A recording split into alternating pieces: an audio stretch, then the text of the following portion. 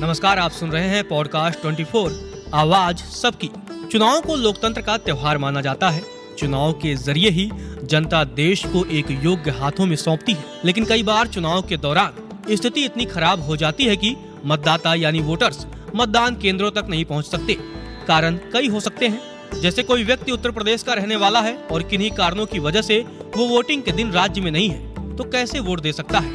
कोई व्यक्ति शारीरिक रूप से दिव्यांग है तो वोट देने कैसे जा सकता है, या चुनाव के दौरान वो बीमार हो जाता है तब वो वोट कैसे दे सके। इन सभी समस्याओं के समाधान के लिए भारतीय चुनाव आयोग ने रिमोट वोटिंग व्यवस्था करने की पहल की है। इस व्यवस्था के तहत बाहरी लोग भी बिना अपने गृह जनपद गए ही वोट डाल सकेंगे। रिमोट वोटिंग सिस्टम के बारे में तो हम आपको विस्तार से बताएंगे ही, लेकिन क्या आप जानते हैं कि भारत में चुनाव आयोग का गठन कब हुआ था? भारत में पहली बार चुनाव कब करवाए गए? भारत के पहले चुनाव आयुक्त कौन थे? जिस तरह आज एक व्यवस्थित देश में भी चुनाव आयोग को चुनाव करवाने में इतनी परेशानियों का सामना करना पड़ता है, तो देश में पहले आम चुनाव के समय चुनाव आयोग को किन परेशानियों का सामना करना पड़ा था। इन सभी सवालों के जवाब हम आपको बताएंगे और साथ ही बताएंगे कि क्या है रिमोट वोटिंग सिस्टम। चलिए शुरू करते हैं अपना सफर। भारत का पहला आम चुनाव और चुनौतियां। जिन कठिन हालातों में भारत देश आजाद हुआ, उसी समय दुनिया में और भी कई देश आजाद हुए। उस समय इन देशों के नेताओं के सामने राष्ट्र निर्माण यानी अपने देश को एक विकासशील से विकसित बनाने की राह में कई चुनौतियां थी। कई देशों ने तो इन चुनौतियों का सामना करने में असफल रहे और उन्होंने ये मान लिया कि उनके देश में लोकतंत्र कायम नहीं हो सकता।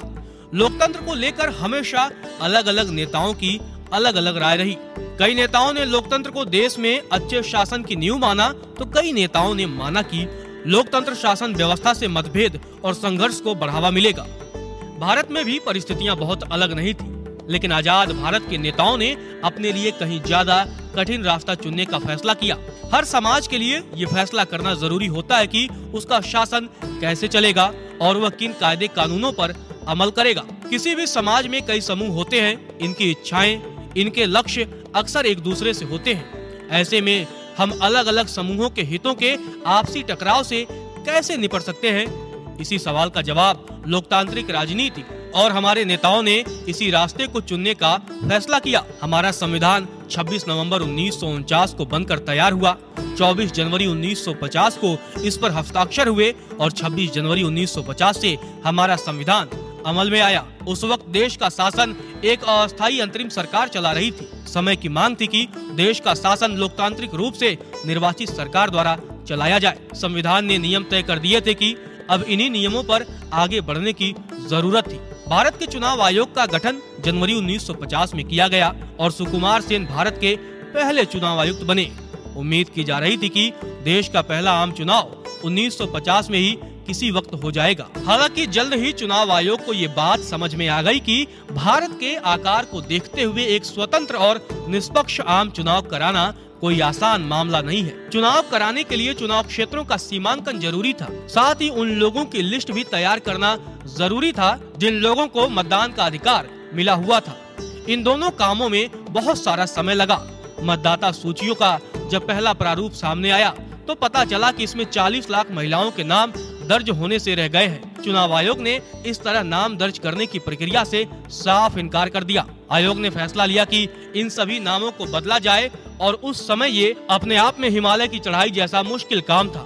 उस वक्त देश में 17 करोड़ मतदाता थे। इन्हें 3200 विधायक और लोकसभा के लिए 489 सांसद चुनने थे। इन मतदाताओं में महज 15% साक्षर यानी पढ़े लिखे लोग थे। चुनाव आयोग ने चुनाव कराने के लिए 3 लाख से ज्यादा अधिकारियों और चुनाव कर्मियों को प्रशिक्षित किया। देश के विशाल आकार और मतदाताओं की भारी भरकम संख्या के लिहाज से पहला आम चुनाव अनूठा नहीं था, बल्कि मतदाताओं की एक बड़ी तादाद गरीब और अनपढ़ लोगों की थी। और ऐसे माहौल में ये चुनाव लोकतंत्र के लिए परीक्षा की कठिन घड़ी थी। खास बात ये थी कि इस वक्त तक लोकतंत्र सिर्फ धनी देशों में ही कायम था। उस समय यूरोप के कई देशों में महिलाओं को मताधिकार नहीं मिला था। ऐसे में हिंदुस्तान में सार्वभौम मताधिकार पर अमल करना एक ऐतिहासिक कदम था।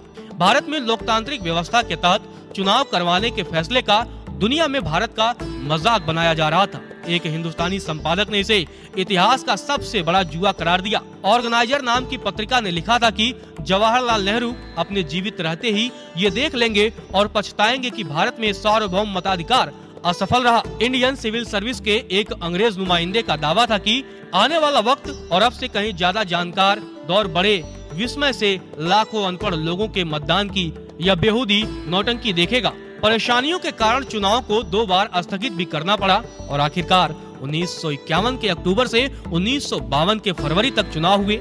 हालांकि इन चुनावों को 1952 का चुनाव ही कहा गया क्योंकि देश के अधिकांश हिस्सों में मतदान 1952 में ही हुआ। चुनाव अभियान, मतदान और मतगणना में कुल 6 महीने लगे। चुनाव में उम्मीदवारों के बीच मुकाबला भी हुआ। औसतन हर सीट के लिए 4 उम्मीदवार चुनाव के मैदान में थे। लोगों ने इस चुनाव में बढ़ चढ़कर हिस्सेदारी की। कुल मतदाताओं में आधे से अधिक ने मतदान के दिन अपना वोट डाला। चुनाव के परिणाम घोषित हुए तो हारने वाले उम्मीदवारों ने भी इन परिणामों को निष्पक्ष बताया। सार्वभौम मताधिकार के इस प्रयोग ने आलोचकों का मुंह बंद कर दिया। टाइम्स ऑफ इंडिया ने माना कि इन चुनावों ने उन सभी आलोचकों के संदेहों पर पानी फेर दिया है जो सार्वभौम मताधिकार की इस शुरुआत को इस देश के लिए जोखिम का सौदा मान रहे थे। देश के बाहर के पर्यवेक्षक भी हैरान थे। हिंदुस्तान टाइम्स ने लिखा, ये बात हर जगह मानी जा रही है कि भारतीय जनता ने विश्व के इतिहास में लोकतंत्र के सबसे बड़े प्रयोग को बखूबी अंजाम दिया। 1952 का आम चुनाव पूरी दुनिया में लोकतंत्र के इतिहास के लिए मील का पत्थर साबित हुआ। अब ये दलील दे पाना संभव नहीं रहा कि लोकतांत्रिक चुनाव गरीबी और अशिक्षा के माहौल में नहीं कराए जा सकते। यह बात साबित हो गई कि दुनिया में कहीं भी लोकतंत्र पर अमल किया जा सकता है। इस तरह भारत में पहला आम चुनाव पूरा हुआ। भारत में चुनाव में वोट डालने के तरीके समय समय पर बदलते रहे। जैसे शुरुआत में बैलेट पेपर के जरिए चुनाव कराए गए, बाद में इनकी जगह ईवीएम यानी इलेक्ट्रॉनिक वोटिंग मशीन ने ले ली। वोट डालने का ये तरीका आज भी प्रचलन में है, लेकिन चुनाव आयोग ने अब उन लोगों के लिए भी वोट देने का समाधान खोज निकाला है जो किन्हीं कारणों से मतदान केंद्रों तक नहीं पहुंच पाते हैं। चुनाव आयोग यानी इलेक्शन कमीशन ने गुरुवार 29 दिसंबर को कहा कि उसने स्थानीय प्रवासी मतदाताओं के लिए रिमोट इलेक्ट्रॉनिक वोटिंग मशीन का प्रोटोटाइप विकसित किया है। इस मल्टी कंस्टिट्यूएंसी रिमोट ईवीएम का निर्माण सार्वजनिक क्षेत्र की एक कंपनी द्वारा किया गया है। ये मशीन एक ही जगह से 72 चुनाव क्षेत्रों को संचालित कर सकती है। मुख्य चुनाव आयुक्त राजीव कुमार ने कहा कि चुनाव के प्रति युवाओं और शहरी क्षेत्रों में रहने वाले लोगों में देखी गई उदासीनता के मद्देनजर रिमोट वोटिंग मशीन लोकतांत्रिक प्रक्रिया में भागीदारी बढ़ाने पर कारगर पहल साबित होगी। इस तरह भारत में पहले चुनाव से लेकर आज तक चुनाव आयोग के काम करने के तरीकों में हमेशा बदलाव होते रहे हैं। उम्मीद करते हैं आपको ये जानकारी पसंद आई होगी। ऐसी ही जानकारियों से जुड़े रहने के लिए सुनते रहें पॉडकास्ट 24 आवाज सबकी।